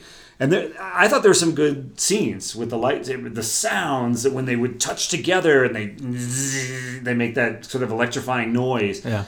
And relatively good fight scenes, and then getting separated and come over to the dark side. No, I won't. And then, his rage coming back in, the Emperor laughing, and all that kind of stuff. And then he cuts off Darth Vader's hand. It's like, tit for tat, or eye for an eye kind of thing. And there's the nice realization with his between dad. him and Dad when he sees it's just like parts. Yeah, And then he yeah. looks at his and his is parts. which got injured earlier. Yeah. No, that's all, I think that's all set up and it comes on the screen and it comes across pretty well done. Now this kind of leads to the title of the film. The title of the film is Return of the Jedi. Not the original title. Original title was Revenge of the Jedi. Ooh. And there's actually trailers with that title and posters, which, man, if that's the holy grail of posters, oh my God. Well, that's on eBay right now for thousands of dollars. Yeah. So do you think that's an appropriate change? Revenge to Return? Yeah. Oh boy, that's a question. Yeah, I might say no. There's a lot to unpack there. Yeah. So, in the sequence that you were talking about where he cuts off Vader's hand, if you remember what precedes that, it's 3 very heavy blows with the lightsaber, like he's wielding a sledgehammer, clubbing down on Dad as he's kind of hanging on. Like, we have already seen who has won that lightsaber duel. And you kind of start thinking, man, maybe Palpatine's right. And maybe the black that Luke has been in the whole film, maybe Palpatine's right. Maybe Luke is seducible. Because I think anybody's seducible except Yoda. I mean, he knows it's his dad, and he's basically unloading on him. Yeah. And Vader is hanging on by a thread. And at this moment, you find yourself sort of saying, man, do I want him to kill Darth Vader? Because he's been such a bad guy. But it is his dad. And I think if you can create the suspension of disbelief in the viewer, then you're playing out the light and dark in the people that are watching the movie. Because I find myself in this viewing too, like, man, Luke, don't do it. Don't do it, man. Yeah. Like, you've got... You're better than that. And then you're a Jedi now. But then there's also probably better than what? Better than that? A guy who's murdered millions of people? Do it. Like... Yeah, this empire has brought them to the brink. I mean, like, Batman could have killed the Joker 50 times, and if he would just finish him off, he wouldn't have the issue anymore. Yeah. This is that, right? So it's a really interesting juxtaposition to be put in, and I don't know where I sit on it, but I'll say this. We've spent a lot of time talking about what isn't working. Yeah. This is good. This is working. Yeah. Right. What was... Okay. Stop me from going here if you think it's unreasonable, but... So... Why did Vader die? I mean, okay, his hand got cut off. Luke survived that, right? And then, there's the whole scene with the light rays or the lightning, and then Vader picks up the Emperor and throws him down the whatever that tube is that we've come to know and love. And then all of a sudden he can't breathe. And he's dead. yeah, he's dying. And it's like, dude, it's a mechanical hand that just got cut off. You're already like half dead. What, there's not current flowing through your body with all that technology? Yeah, that was. Anyway? I mean, it was a poignant scene in terms of father and son making amends before his death. But why did he die? That's what I was left wondering. To sell I watched it last to night sell again. Toys, Mark. To sell toys. Yeah, exactly. You could make the cowlless Darth Vader action figure burning on a funeral pyre. Yeah. So all that plays. It is questionable. That of all the things, that's what. Yeah, secondarily, this is the guy that ruled the galaxy for the most part, other than the Emperor, right? Yeah. And the other question is when he picks up the Emperor, and the Emperor is just standing there with his palms skyward, electrifying himself. Why wouldn't he just shut it down? Just stop. Well, it's like the Emperor didn't fight back. It's like that was too easy. No, because the movie needs to end. It's already going on too long. Yeah, now. yeah. Well, I think that's the consensus. Yeah. Well, he's dead, and he's dead. We're not making any more of these movies. Yeah. And we need to just end this series right now, here and there. It's redemption. Look, Luke was right. There was some good left in Dad. He's managed to resurrect it. And I like that plot line. Yeah, I me do. too. I do too. That was good. It plays well. And then we get this poignant moment where son and dad, kind of for the first time that they've seen each other without the metal or gear between them, have a moment, and then Vader dies. Because truthfully, at this point, there's no getting Vader back to like the good graces of humanity. Like I mean, what are you gonna do? Like, what kind of life is he gonna have? Right. So we've up? saved him, and I know he's murdered millions of people and force choked out Ollie's and like destroyed your planet and fuck all the people on Alderaan, but like he's actually kind of a good guy. You just don't know him. Like that's not going to play. Yeah, that's a weird Thanksgiving. Right. Yeah. And he can't. Man, you're on fire today, dude. He can't take a weird Thanksgiving. Can't take the suit off either because it keeps him alive. Right. So there's nowhere to go, and it's an appropriate end. It just is as much as we liked some of that, it is a bit questionable how that's executed. Yeah. Okay, fair. So Vader's dead. We blow up the Death Star, and I think it's another exciting sequence of them. Are they going to get out? And Lando and all them? Like that's done very well. Yeah. They've blown up the base on the Forest Moon after some teddy bear Home Alone antics, and we've kind of saved the day. And we're going to kind of wrap up our original trilogy with now it's a montage of like, again, you see, this is why. How is there a fireworks show across the galaxy? Well, here's the did that cross your mind? Well, no, so wait a minute. And that's new, Mark. That's a new change. Oh, is it? From the remastered prequel. So it's something you never felt in these films. You never felt remember that from the the first reach one. of the That's probably Empire outside of the planets they were on. You never saw the effect that it had. So them celebrating are like, I guess they were affected by it too. And have a party. The teddy bear dancing. I mean, are you kidding me? Okay, it was cute, right? Mm-hmm. But it was like, yeah, really? Yeah. So that's a troubling fix. And then we get to, this is the most egregious change in the entire pantheon of changes they've made. Yoda and Obi-Wan force Ghost back to existence to kind of give Luke a little nod, like, you've done it, you're a Jedi, carry on our legacy, amen to you. And out comes Anakin. Anakin, yeah. Originally, it was the actor that was in The Mask that we saw 4 minutes ago. Really? Yes. That was the same actor? Yeah. Mm-hmm. Okay. Didn't look the same. Yeah, now it's young Hayden Christensen from the prequels. So why does he revert back to young? It's his pre-seductive self?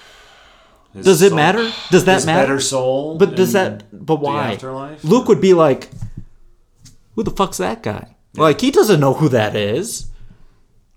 Odd choices, and no one to tell him no. Odd is way too an understatement. Yeah, you don't mean odd. What do you don't? You're right. Odd's not bullshit. You're right. I had never thought about that. How does Luke know what young Anakin looks like? I'd never thought about that. This young, good-looking man is. He'd be like, man, I guess Ben's got a boyfriend, and go get him. That's what it looks like. It does. Yeah. Like he's taking on some... With Yoda in between. And that's crazy. You're right. I had never thought about that. It's the changes. It's stupid. It's the moral of Star Wars, and I kept thinking like, oh, well, I know that's Anakin, but like, who is that guy?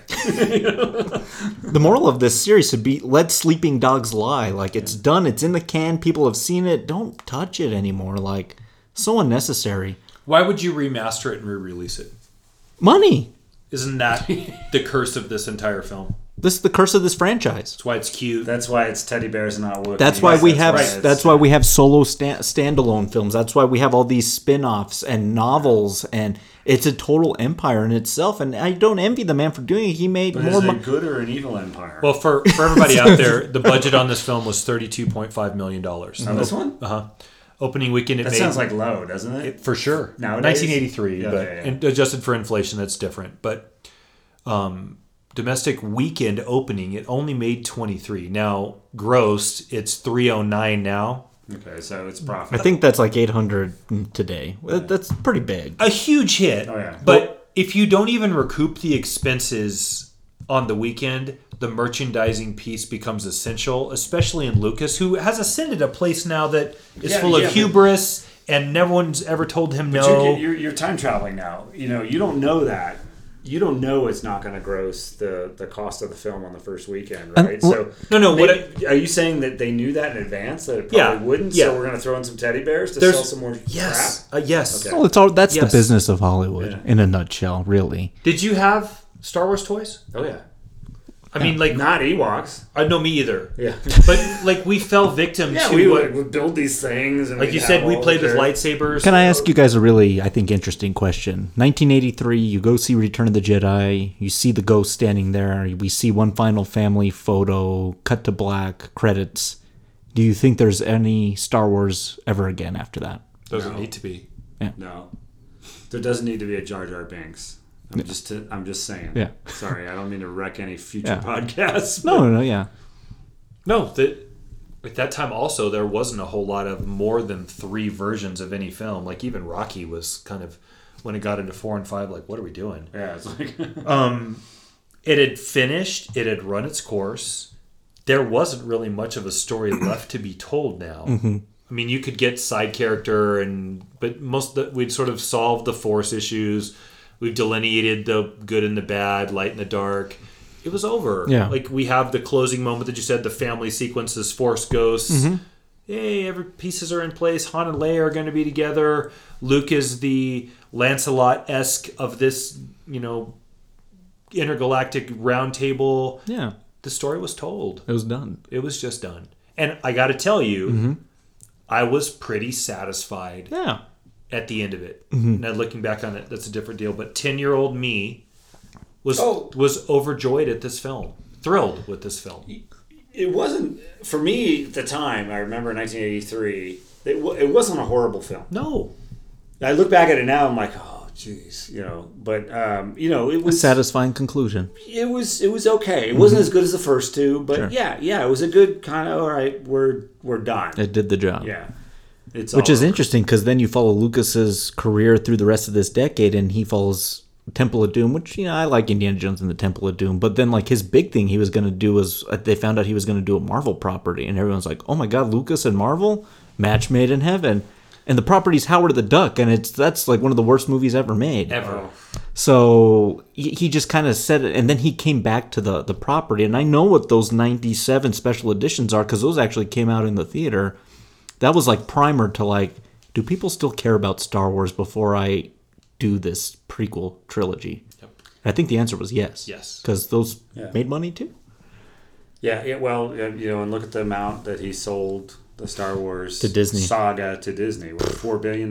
Big time. I mean, Didn't he keep the sound system, though? He kept a piece of THX or something, didn't he? Because that's his, and Or- Industrial Light and Magic is Industrial Light and that's Magic, his too. yeah, Skywalker Ranch. Yeah, they have Northern that. California. Mhm. Yeah, that's his own thing. So, gentlemen, I think time now more than ever. Let's rate Return of the Jedi. We have Rockgut, Well, Call, Single Barrel, and Top Shelf. Matt, I'll let you go first. Okay, before I rate this, let's establish something for all three of us and how we rate this. We've talked about this before, and I find myself in this position right now. Are we rating this in the context of film as a whole, or are we rating this against its predecessors? And let's be honest about how we want to do this, because I'm fine either way. No, I won't rate it against its predecessors because I know those films are brilliant. So we are rating this in the pantheon of film as a whole. Yeah. What is the rating? Yeah, Return of the Jedi on its own. Okay, so it's just Call then. That's what I was going to say. It's just Call. Like, which is not bad. it's a movie. Look, But you'll have a call drink at a bar. yeah. It'd be easy to say anytime, in the right? context of what this was and the payoff, and that's not what this is. Like, as a movie, there are some moments, and like we banged on it pretty hard, and we probably didn't do enough justice for the Palpatine, Vader, Luke seduction bit. Like, we kind of went over that pretty quickly, but we did discuss it. It's Call. For me, it's not Rotgut. It's definitely not Well. It's Call. It's just a movie. The biggest problem with this film is the merchandising and the financial element, and it just didn't grow up with me like the other two did. New Hope and Empire grow up with me, and they're still entirely fine films now. At this point, and this probably won't change much. If I was to rate 1 through 9, this probably would still be 3 or 4. It's the third best film in the franchise saga so far. I would argue it's the third or fourth best film in the entire franchise so far. For me, it's call. It's a summer palatable, finish the story off, enough good, entertaining. Ewoks suck. They didn't when it came out. They do now because I'm 45 years old and jaded. It's just call. It's a call film for me. I agree with you. I was going to say call as well. It's not Rockeye. No. It's a good film. It contrast against its predecessors. It's not as good. Yeah. We've talked that through. You know, the Jabba the Hutt scenes were too long. The whole forest stuff. Wookiees would have been better than Ewoks. You know, and you can pick apart it, but it's still Star Wars. Yeah. At the time, that was revolutionary. We forget sometimes because we've had so much other content thrown at us since that is derivative. And for me, so it still warms my heart, even though I'll like scream at the screen watching it because of all the reasons we said. And if I sit down and watch this with my daughter and she's happy, then I'm back in the space where, okay, you know what? You still have an element of magic to it. You know, beat stormtroopers. It's the choice he for made. A child. That's kind of cool. Yeah, no, that's the choice he made was Ewoks. I disagree with it infinitely now. That's not a deal breaker. I can't say that it's a deal breaker. Yeah. Exactly. It's not. That's a good way to put it. I'm kind of in the same boat with you. Man, I'm even kind of willing to go maybe a little well plus call minus on this one. All right. I've always known, like, even in my young childlike state, I always knew this one was inferior to the other ones. And I should have asked Blake this last week and I didn't. We used to have arguments on the playground all the time. Empire versus Jedi. And I was always pro Empire because I knew that film was good, like, way back then. And he came around to it later. He told me, he's like, Jesse, you're right, Empire is the better movie. And I see it now, and it's all the changes have really jaded me. And, you know, if I just look at it in its just in its unaltered state, it's still like it doesn't do some of the things that the other films have done well. And I think you're pretty generous with your rating, man. I might even call this the 5th or 6th best film in the entire series. I think some of the newer films do Star Wars a bit better justice than this film does, or a little more satisfying. I don't mean to. No, yeah, argue go with ahead. you. Go For ahead. me, they're not as creative. No, definitely, right? They're derivative. No, that's definitely and an it's argument like, well, to be that's not had. fair, Yeah. right? You know, Lucas came up with this. Yeah. You know, in the first 3. Anyway, sorry. No, I think there's a reason for that lack of creativity because they're trying to. To me, the new films, in a way, money. They're trying to do two very hard things, I think, in Hollywood, which is trying to appease the most hardcore fanboys, I think, on the planet. Yeah. The Star Wars. You guys. Yeah. I'm not even that hardcore to like Star Wars as some people that are out there. Like, this is the life to Blake them. from last week. Yeah. It's very fair. It's the hardest. It has to be the hardest group to please. In the utmost Definitely. complimentary way. No, he was very good. Definitely.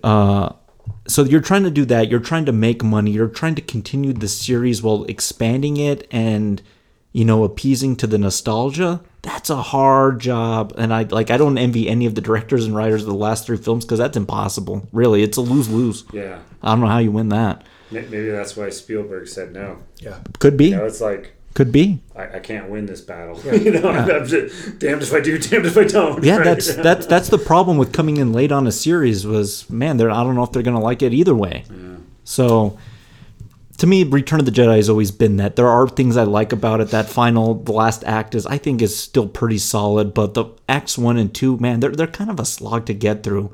I was watching the movie actually on Disney Plus. I own the movie, but I was too lazy to go put it in the machine. So I was watching it on there, and no joke, it took me 2 nights to get through it. And that's me. I just wasn't as into it as I am the other ones. And something. I've always been like that with this film. Mm-hmm. So yeah, no argument. I told you I watched it for a second time. So I watched it earlier in the week, prepping for today. Watched it last night. Yeah. And fell asleep. Sheesh. How could they be jamming us if they don't know if we're coming? Break off the attack. The shield is still up. I got no reading. Are you sure? Pull up! All craft, pull up! Take a base of action. Green group, stay across the holding sector and each other. Admiral, we have enemy ships in Sector 27. It's a trap! Right, excellent, gentlemen. Man, it's been fun talking about this original Star Wars trilogy, especially with you guys, because I'm getting a lot of the background that I didn't get to be a part of back in '83, which I can't imagine. Because we're old? Is that what you're saying? No, maybe in a nice way. I tell Matt he was so spoiled in the '80s because man, he got this, he got Indy, he got Back to the Future, he got Rocky, he got Rambo, he got the Terminator, he got Predator, he got RoboCop. And I got bullshit, man. So, so there is that. But Mark, why don't you send us out into the week with our nightcap? So let me tee this up a little bit. Lucas's first movie was a sci-fi film. I can't remember the name. THX 1138. Yeah. THX and a number or something like that. Which maybe most people don't know this, but coming from Modesto, California, where he grew up, that was something we knew growing up. Then he made like American Graffiti, which is anything but sci-fi, right? But then Star Wars started, and so sci-fi is a genre that just in my youth I've always appreciated, and maybe it's the engineer in me, the kid who wants to dream about the future. That's why I had a hard time with a Galaxy, long time it's ago. Like an oxymoron, really. Yeah. So what I wanted to ask you guys is now not movie, but TV series. Okay. What is your favorite sci-fi TV series? Excellent. Matt, I'll let you go first. Oh, it's the X-Files, and it's not even close. Oh, That's a good one. It's the X-Files. Oh, yeah. Mulder, Scully. Prior to the days of DVRs, and I remember multiple times planning my Sunday night accordingly to get home so that I didn't have to watch it tape recorded. I could watch it live. Yeah. I loved that show. It's really good through 1 through 6. 7's a mess, but not only is that my favorite science fiction series, it's probably in with like Sons of Anarchy and 6 Feet Under. Top 3 of all time. Wow. It's brilliant. They did Chris Carter did such a good job of finding a way in episodic television on a weekly basis to have enough of a conspiracy theory to give the entire series theme, but then in each of the one-offs that were standalone, not tied to theme, be entirely compelling on their own. And if you ever want to see the best of the X-Files, there's an episode out there called Unnatural that I want everybody to check out. Unnatural, I think, is season 5. It's actually a baseball story. It's set in Roswell, New Mexico, about a baseball playing alien, and you all are probably like, what in the hell? From New Mexico, that means a lot to us, yeah. It is everything that the conspiracy theory in the X-Files was, and then the final sequence with Mulder and Scully taking batting practice, and the symbology of the phallic bat that they're both wielding, and the balls next to each other that literally look like testicles. It is as good and as smart as that series was. And there's a lot of Erlenmeyer Flask. That's a great episode. It is a terrific episode. I always remember the Trailer Park Freak episode. Oh, so good. Yeah. For those that don't know, that's actually where Vince Gilligan got his start, was writing on the X-Files. You're right. For Breaking Bad fame. Yes. Oh, you're kidding. Mm-hmm. No, that's, yep. Oh, I didn't know that. Yeah. Wow. That series is a masterpiece. That doesn't surprise me. Now you say that, but okay, that's why Breaking Bad's so good. I got a follow-up question for you, Matt. What do you think of those 2 movies that they made of it? The first one was okay. Yeah. The second one was essentially one of the one-offs that they just turned into 2 hours. Sure.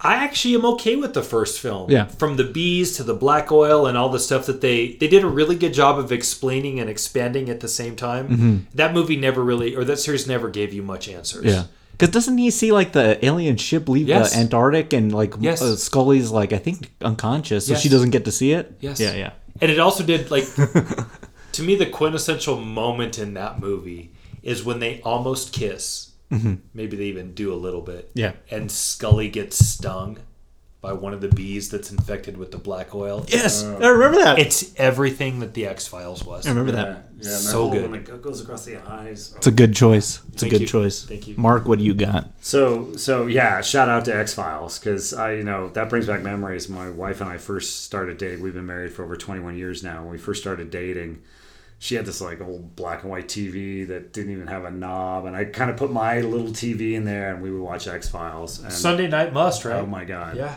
Awesome. Okay, so all right, so I had to think long and hard about this because I grew up as a Trekkie, right? Because that was, I mean, the special effects were garbage, right? Yeah. Looking back on it, but the storylines were so good. Love that, and I'd be remiss for not mentioning Doctor Who. My daughters grew up on Doctor Who, Sure. and really well done. Again, bad special effects, but good story. Yeah. But I'm gonna throw something out that hopefully is a little bit of a curveball for you all. Okay. Misfits. It's a Netflix show. Takes place in England. No. You've never heard of it? Oh my god, it's great. Okay. A bunch of young unknown actors. There's this kind of cosmic event that happens, and they have various superpowers, and they have to learn how to deal with them. And there's even a way to superpowers get transferred from people. It's actually really well done. Is it still Misfits. currently ongoing? It's probably from 5 or 10 years ago ish. Don't recall, but Wow. it is. How many seasons? You'll do you know? thank me. At least 3, Okay. if not 5. I don't Misfits. recall, to be honest. Don't watch The Witcher. Watch Misfits. Yeah, I recommend Misfits. Rise Smile Nation. Excellent. Okay. Those are both good. Oh, question real quick. I have to ask this of who's your favorite Doctor of the Doctor Who's? I'm a David Tennant fan. He's really good at it. Oh my god! He's 'Cause, really good at it. He's really good. We have a cutout of him at home, as well as the TARDIS. We have 2 because again, we're Doctor Who fans at Yeah. home. And I have a buddy in Germany that one of my best friends in there who looks just like David Tennant. Matter of fact, we've got a photo of him standing with the cutout. That's they look so awesome. much alike. That's really cool. You guys are going to throw something at me, but I didn't watch Doctor Who. But you know what show I used to love? I freaking love Torchwood, which was the spin-off from Doctor Who. Yeah, I never Yeah. watched it. Yeah. If you're looking for Doctor Who content-esque, Yeah. we just happened upon that. Man, we watched Torchwood and loved it. Yeah. I should probably do Doctor Who. I know I should. And after I finish Start with the Misfits. very beginning, the black and white, because it's so old school. Yeah. But as it moves into the David Tennant genre and whatever that Matt, whatever his name is, Yeah, guy. yeah. That's good. Okay. Yeah. It's good. All right. I had a fun. I'm going to mention the one, and then I'll mention kind of the honorable mention because it's. I can't. Sorry, I No, did it. it's okay. I did it. I pulled a Jesse. Yeah, I don't know if I can qualify the second one as sci-fi, but maybe you'll let me. But my number one choice, I could probably make the argument here on this show that it's the best written television show of all time. Okay. It's The Twilight Zone. Yeah. Oh, yeah. Rod Serling was a master that too. behind the pen. Like, to come up with all those episodes from Nightmare at 20,000 Feet to the one where the doctors are pigs to Serve Man to Time Left Enough in the World with Burgess Meredith. Yeah. Some great high concept twist ending William episodes. Shatner with the thing in the airplane. Yes. The Lizzie Borden one. Oh, yeah. I always remember that one too of the like it was like the Good Samaritan toys in the trash bin. Oh, yeah. But they don't realize they're toys until the end. Like there's some great episodes in there, and there's some like some to slog through. But for the most part, it's a pretty solid television series. Very much so. God, I'd love to see a movie about Rod Serling, like a biopic. I think he'd be like a fascinating man to look at. And then I even like the Twilight I'm Zone. surprised that hasn't been done yet. Yeah. Nobody's done that? No. You guys have an opportunity. Yeah, there you go. There you go. The Rod Serling family rights. Talk about trying to win a fist fight with God. Yeah. The Rod Serling life rights. Yeah. Good luck, Jesse. Yeah. But you know anybody that can help with that? I don't know. But I even really like the Twilight Zone movie. Me too. Yeah, That was good. Yeah, because they redo Nightmare at 20,000 Feet with John Lithgow. That's pretty amazing. Yeah. God, he looked nervous. Yeah. Didn't he? Oh, my God. So that's my number one. It's my number one for sure. Number two, and it's another guilty pleasure, and it's you have to like be in the right headspace to watch it. It's Twin Peaks, like. Yep. But I call that sci-fi. That's almost like hallucinatory fantasy, but whatever. Is You're that such a that's David repressed, Lynch, isn't you're it? such a repressed Gen Xer. Yeah. It's just not even Is that David funny. Lynch? David Lynch. Yeah, okay. Yeah. Kyle MacLachlan. Look, you got Special Agent Cooper Funko right there. Right here. With his cup of Joe. Wow. It's a show that on the surface looks normal, but when you start watching, you're like, "Fuck, what am I watching?" like the little person who's speaking backwards, and it's Did you ever watch Firewalk with Me? Firewalk with Me is brilliant. Agreed. I think we should do a Lynch cask, and that film has to be in there. I'm game. Yeah. Can we do Blue Velvet too? Yeah. Absolutely. Yeah. Oh my Yes. god. What That a- movie's still haunted. And then we'll follow that. Wild at Heart. And then we'll do Eraserhead to start us off. And this will just be the weirdest cast. I'm so down. There's no such as a normal Lynch film, but I'm just saying, like, if you want to know what it's like to do drugs without actually doing them, just watch one of his movies, and you'll think you're going insane. Eraserhead, Blue Velvet, and Firewalk with Me. Oh my god! And you said earlier that he was in the running to do Return of the Jedi, right? That could have been I interesting. had no idea that was Because oh at my the same God. time, It'd before be a totally different film. the It reason- wouldn't have had teddy bears. the reason he is got that not opportunity is cuddly. because he had previously done The Elephant Man. Yeah. And that's a fairly normal film for the most part. For him. For him. For him, it's Yeah. not fairly normal. So, and No. it got him some critical praise. So that's kind of why he was in the running. But yeah, Twin Peaks. If you haven't seen it, give it a shot and good luck. That's all I can say. Give it a shot and good luck.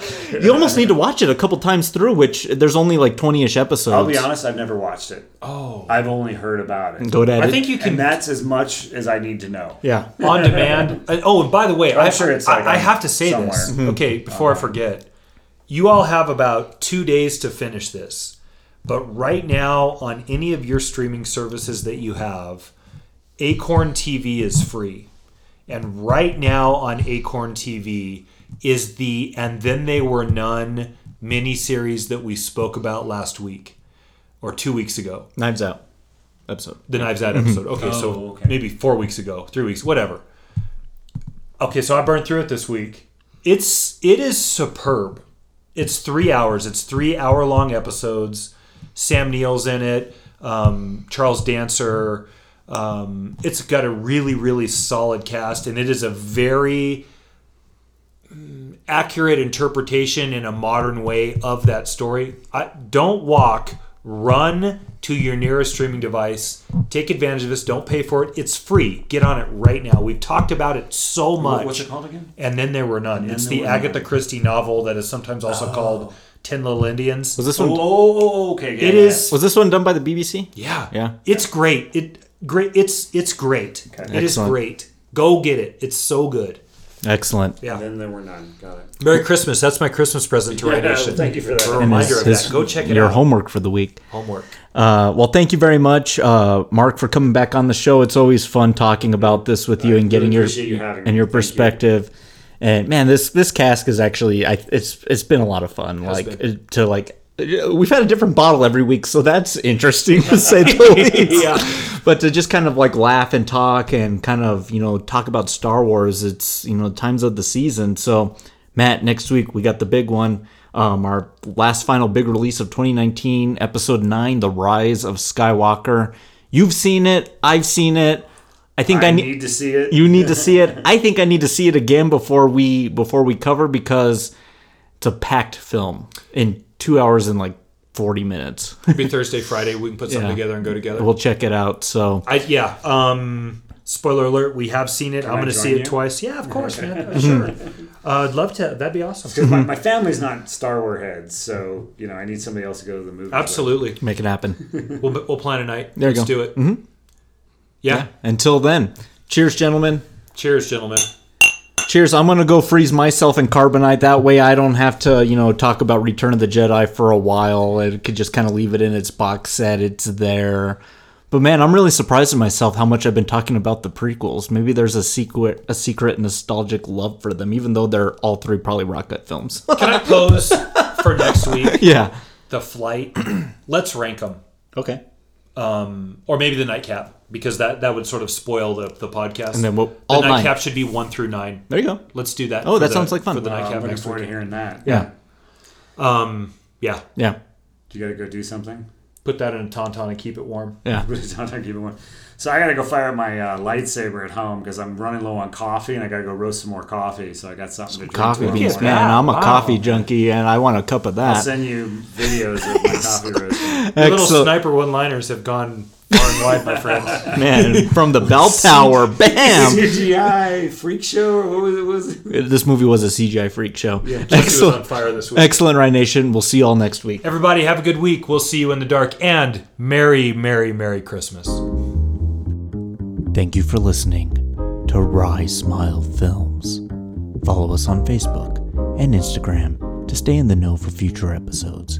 And be sure to rate, review, and subscribe on Apple Podcasts, Spotify, Podbean, Stitcher, TuneIn, and leave a comment at rysmileproductions@gmail.com.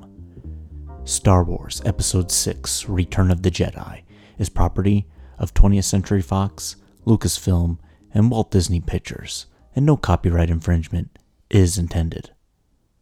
Until next time, may the Force be with you.